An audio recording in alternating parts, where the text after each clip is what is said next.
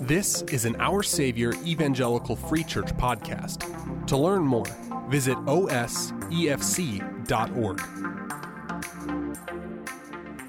For those of us who remain, we will be resuming our sermon series, The Lord's Day. And so if you have a Bible, please open it to Psalm 66. Psalm 66. I want to open with this charge.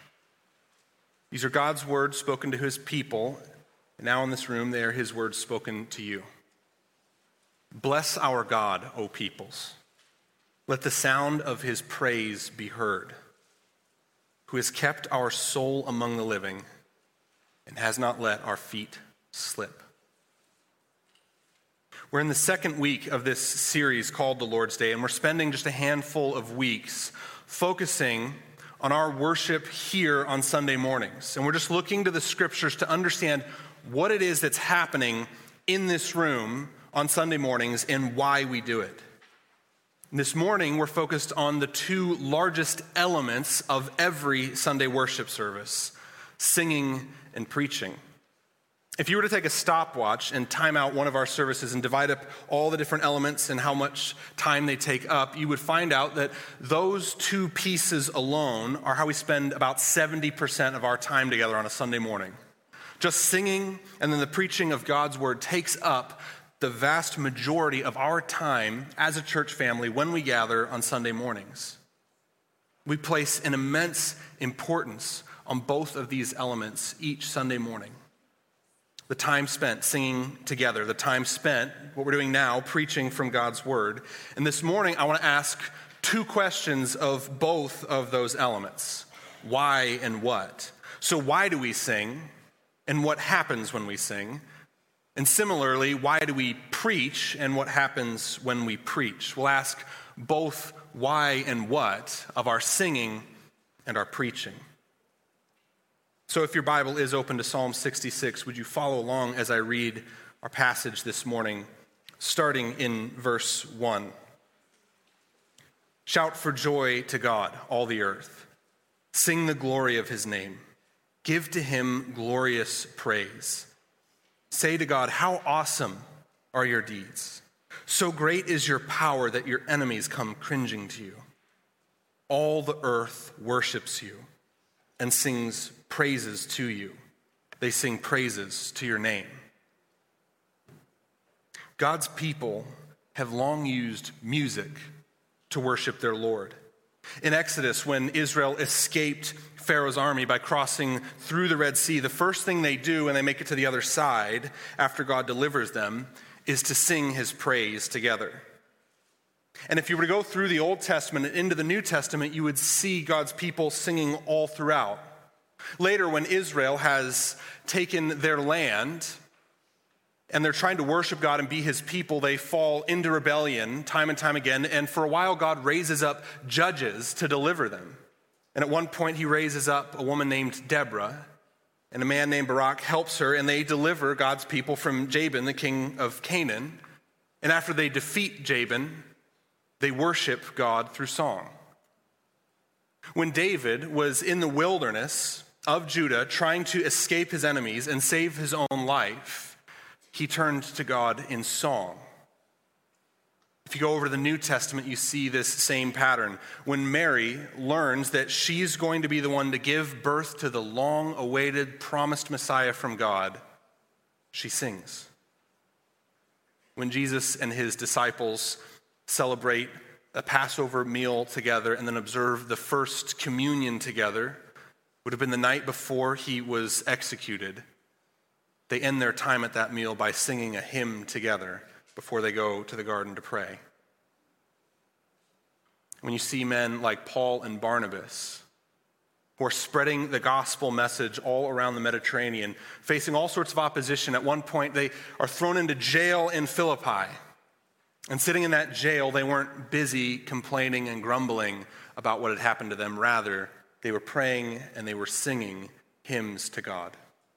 God's people worship him through music. We always have, we still do, and we always will. And so during our Sunday morning worship services, roughly 1/4 to 1/3 of our time will be spent singing together. Not just with one person performing a piece or one person singing. Rather, we have everyone stand if they're able, because we're all participating in singing these songs to God together. And so the first question we should ask is, why do we sing? Why is it that God's people sing? And why is it that now when we come in here, we'll devote a full third of our time together in singing? And the answer is this: we sing in exaltation to God. We sing because we were made to worship God. Our worship services here on Sunday are not primarily about training us or forming us for something else the other days of the week. Some of that work takes place here, but our primary purpose for gathering on Sunday mornings is to worship God and to lift up his name above all else. And your primary purpose for existing is to glorify God and to enjoy him. So then, at our Sunday morning service, here at this time, when we have a focused time together, our primary purpose in life lines up with our primary activity in this room, and that is we worship God. We rejoice in him. We lift up his name high above all other names. Worship through music is an overflowing expression of joy in God. We sing because he is mighty, and we sing because we are saved. And he has allowed us to turn to him and to offer him praise and worship and adoration. So that's the why behind our singing. Because we're a saved people. Because we have a mighty God, and we can offer him our praise. But we could dig a little bit deeper then and ask, what happens when we sing? It's simple to understand that we come in, we're made to worship. So we sing, we worship, that's what we do, that's why we're doing this. But what's really taking place during this time? And I want us to just focus on a few of the effects of congregational singing. And I'm focused primarily on this time together singing as a church family assembled. So you might sing throughout the week. You might sing in your home setting. You might sing on your way into work, turning on a radio station or flipping to a different channel that you like. You might be able to sing in that time and praise God. But what I'm interested in is what's happening when we're gathered together, shoulder to shoulder, usually in this room, singing together. So just a few effects of congregational singing. First effect of congregational singing is that it encourages our hearts. The other voices that are in the room with us. The act of singing while someone next to us is singing the same thing has an effect of building us up. This is a communal event for our family, something we do together.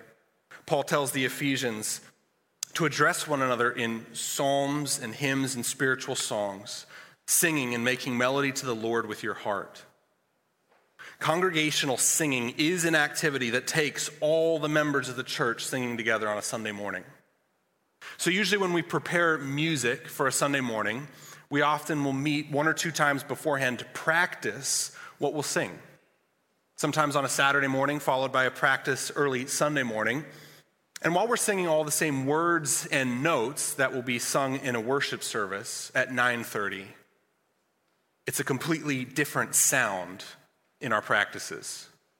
And I mean that. I really truly mean that every time we practice on worship teams, that before we get to a service at 9:30 a.m., no matter how good our set list seems to be, how tight we are together as a group, how in tune all the musicians are with one another, it never sounds complete until we hit 9:30 and you all come into this room and we sing those songs together. Because we're not just putting some songs together to have music, we're putting songs together so that we as a family can worship God together. And so the last instrument that comes in to join our worship set every week is your voices.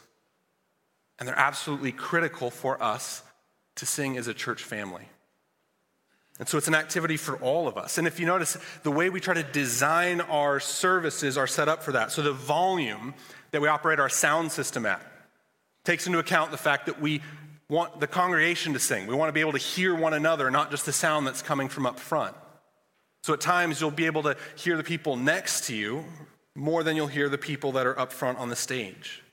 The arrangements that we use for our songs, we try to consider what's easy to sing for people.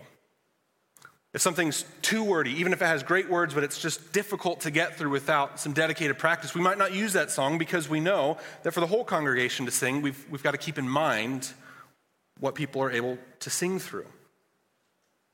The songs that we sing together, the pace at which we learn new songs throughout the year, all of that we're taking into mind the congregation and what will encourage us all to join together in this activity of singing.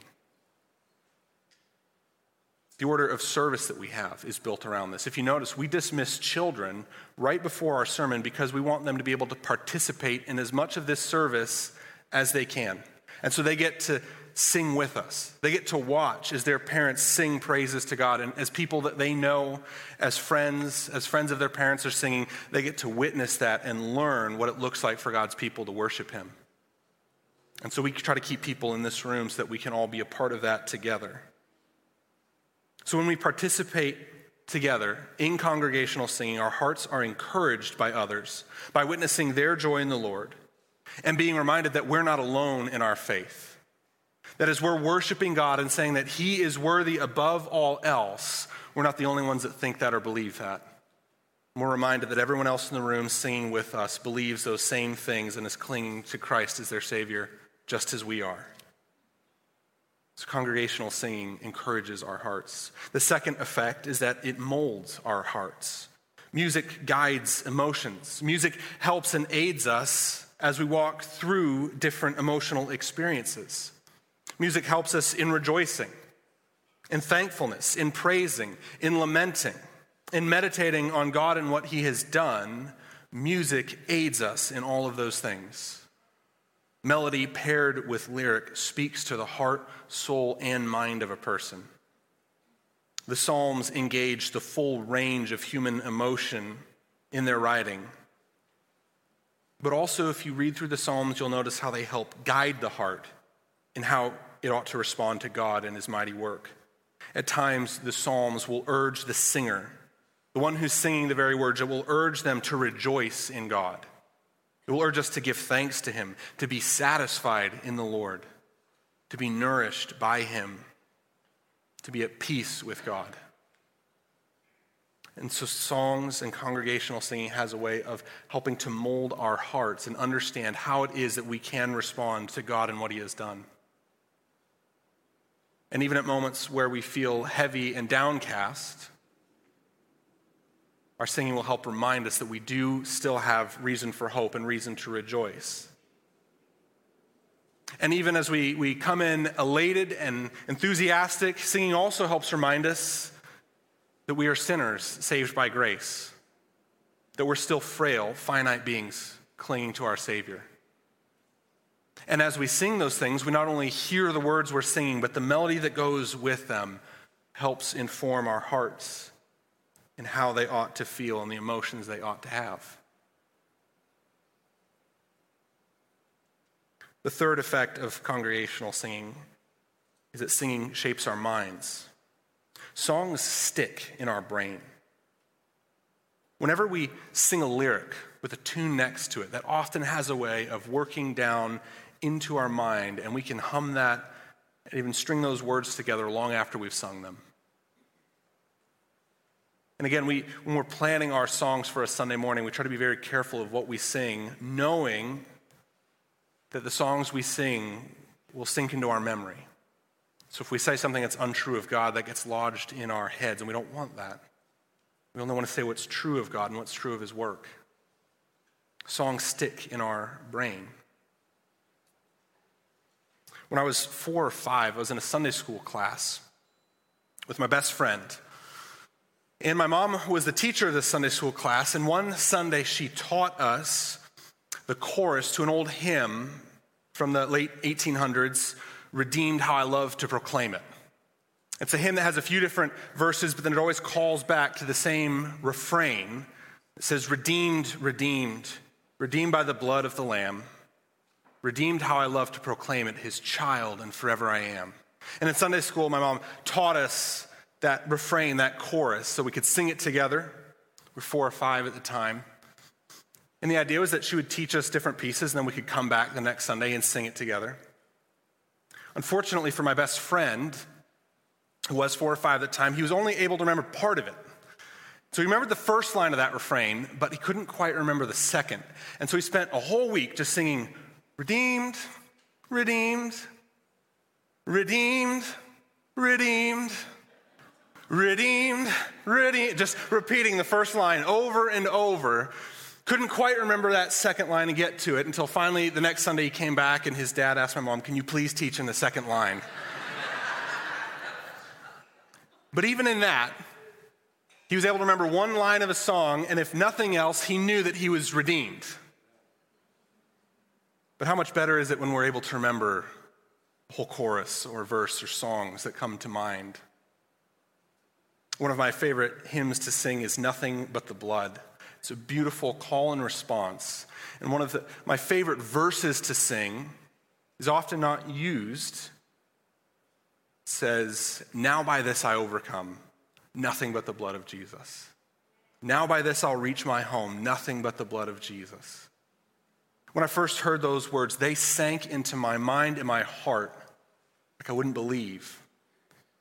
And they come back often, reminding me that my only victory that is guaranteed in my life is the victory that Christ won on the cross.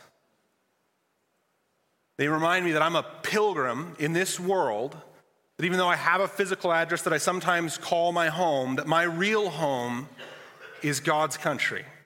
And the only way that I'm going to get there is by the blood of Jesus. Just 4 simple lines from a song have stuck with me through the years to remind me of that truth and to fan up in my soul a passion for Christ and his saving work.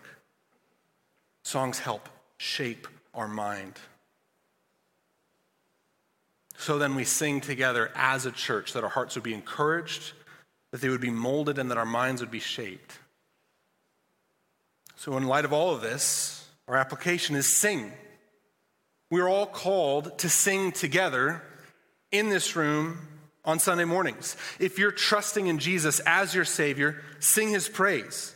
You don't need musical training. You don't need a good sense of rhythm or tempo. You don't even need to sing in the right key. You were made to worship. And in this room, on Sundays, we get to worship God together. And our worship is only complete when the congregation joins in and together we sing his praises and lift up his name. So bless our God, O peoples. Let the sound of his praise be heard, who has kept our soul among the living and has not let our feet slip. Second element of a Sunday service that takes up the bulk of our time is what we're doing right now. The preaching of God's word. And it's a little strange to preach about preaching, but that's what I'll attempt to do. We can ask the same 2 questions of our preaching as we did our singing. First, why do we preach? And second, what happens when we preach? So first, why is it that we preach? Why do we have sermons on a Sunday morning here in our services? It's for the same reason that we sing, to give glory to God. It's a way by which we worship God. But we might ask, how is an event where one person speaks while everyone else sits and listens a way by which we're all worshiping? We might be able to understand how it's a way of worshiping for the preacher, but how is it worshipful to sit and listen to a sermon? And the answer is because during this time, we're all doing the same thing. Whether preaching or listening to preaching, we are all putting ourselves under the authority of Scripture. And in that we worship God. Because the Bible is not a collection of writings from spiritual men and women that impart some helpful wisdom to us. The Bible is the living and active Word of God where God has made himself known to mankind. And since it is from God, we then submit to what it says. And we live with its authority in our life. Paul tells Timothy that God's word has value for us in teaching, admonishing, correcting, and training us. This means that when we read the Bible, when we hear the Bible preached, whatever the Bible calls sin, we call sin. And if that's in our life, then we ask God to put it to death in us. in whatever areas we're striving to earn God's favor, we stop striving to earn God's favor and rest in the biblical assurance that he has shown us favor because of his love for us. Whenever we feel abandoned by God, we sit under Scripture and acknowledge that our soul has not been abandoned by God, that to God's children he draws close. And even if we feel that he is far off, we can know that our feelings aren't correct. They're not guiding us well because God's Scripture tells us he is close to his people. God's Scripture is a truth that surpasses even our own experience. As we seek to live God-honoring lives, we measure our lives against the godly character as revealed in the Bible. And so where our lives and our manner of living don't line up with the character of godliness that God has revealed, we submit and ask the Spirit to do a work in changing us. And so the sermon on a Sunday morning is a time when all of us together are submitting to that authority of God's word, of coming into this room and saying, I'm not going to trust in my own wisdom. I'm not going to trust in wisdom that I found somewhere else. I'm going to look to God and his word to understand who I am, who God has made me, and how I ought to live. So for the preacher, this means sermons aren't a chance to just talk about whatever they want. It's not an opportunity to rant about something that's bothering them or to get up on a soapbox and yell about the issue of the hour for them. It's an opportunity for the preacher to submit themselves to God's authority, set aside their own agenda, and deliver God's word clearly as found in his scriptures.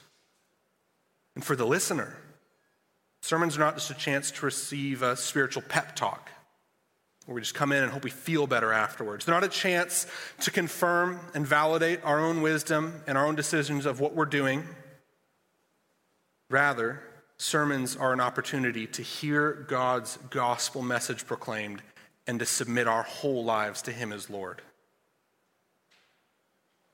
So the sermon is an occasion of preaching because it's an occasion to acknowledge God's authority in our lives and the gift of his word that he's given to us that we might know how we ought to live. So what then happens during the sermon when we preach? If preaching is done right, then the word of God is proclaimed and his glory and esteem grows in our hearts and minds. Preaching done well leads to a church eager to follow God and obey his word together as a family. And so for the preacher who gets up here on a Sunday morning, the task then becomes to present the word of God. That's my hope this morning. That's Pastor Adam's hope every time he's in this pulpit, and anyone else who ever stands on this spot in the stage and addresses the room. The aim and the goal is to present the word of God. There's not a need to be flashy or innovative. Good preacher is one who holds up God's word. And for the listener, during the preaching, during the sermon, the task then becomes to look for the word of God. In every sermon that you hear, test it against the Bible to see if it's in agreement with what God says. When you've been moved by what's in a sermon, let that drive you to read God's word more and to grow in your knowledge and obedience to his word. Pray that God would give you listening ears and a soft heart for things that are said. Pray that you would have the humility to submit your life to his authority when you find out that you're living apart from his will. Sermons are an action of submitting ourselves to God's authority because they're an occasion to display his words. That means that sermons are not judged by whether or not we like them. They're not judged by how eloquent they are. They're not judged by how many times they make you go, and nod your head. Those things might happen. Sermons aren't judged by how many pages of notes we're able to fill up in our notebook. Rather, sermons are judged by their faithfulness in presenting the word of God to God's people. Some will be more eloquent, some will be less eloquent. Some will captivate our attention better than others. But for all sermons we hear, we ask, was the word of God preached? so that I might submit my life to it. Look again at Psalm 66, this time verse 5. Come and see what God has done. He is awesome in his deeds toward the children of man. He turned the sea into dry land. They passed through the river on foot. There did we rejoice in him, who rules by his might forever, whose eyes keep watch on the nations. Let not the rebellious exalt themselves. Psalm 66:5 is the invitation that should be at the heart of every sermon. Come and see what God has done. Marvel at his deeds towards the children of man. After this invitation, the psalmist then begins to retell the history of Israel. Come and see what God has done. After Israel escaped Egypt, they were boxed in with Pharaoh's army behind them and the Red Sea in front of them. And what happened? God parted the waters, and they walked across the sea onto dry land on the opposite side. After 40 years of wandering in the wilderness because of the rebellion towards God, Israel finally arrives at the promised land, and the only obstacle between them and the promised land is the Jordan River. But how did they enter that land? God stopped the river and they crossed it on foot. How awesome are his deeds. Every time we enter this room and prepare to hear the preaching of God's word, may that be our expectation, to come and see what God has done. He is awesome in his deeds towards the children of man. So you might have heard these stories and passages hundreds, if not thousands of times. You can probably picture Charlton Heston or an animated Val Kilmer lifting up their staff and parting the waters so Israel can walk through unharmed. But hear it again and marvel at how God delivered his people from Pharaoh and the armies of Egypt. You may have heard the story of David for years, how a shepherd from Bethlehem becomes a king and a man after God's own heart. But hear it again and see what God has done in his life. The forgiveness that he offered David time and time again. It might feel so routine and ordinary every December to hear the Christmas story, to sing the familiar Christmas songs. But hear it again and marvel that in the bleakest, darkest night, a Savior was given to us. Come and see what God has done. You might hear every Sunday when you come into this room how Jesus died on the cross for your sins. But Christian, hear that one more time. Come and see how God demonstrated his love towards you in that while you were still a sinner, Christ died for us. Marvel that he now extends grace and calls you his own. May every sermon we hear give us the invitation to come and see what God has done. That we might hear that story one more time and marvel once again at his mighty and awesome deeds towards the children of man. Bless our God, O peoples. Let the sound of his praises be heard, who has kept our soul among the living and has not let our feet slip. Please join me in prayer. Father, we thank you for your word that we can hear, that we can sing. I ask that it would continue to shape us, to refine us, that we would submit our lives to it. Pray this in Jesus' name. Amen. Our Savior is a congregation located in Wheeling, Illinois. Our vision can be summed up in 4 words: building community, bringing Christ. To learn more about this vision and our hope for our neighborhood, visit us online at osefc.org.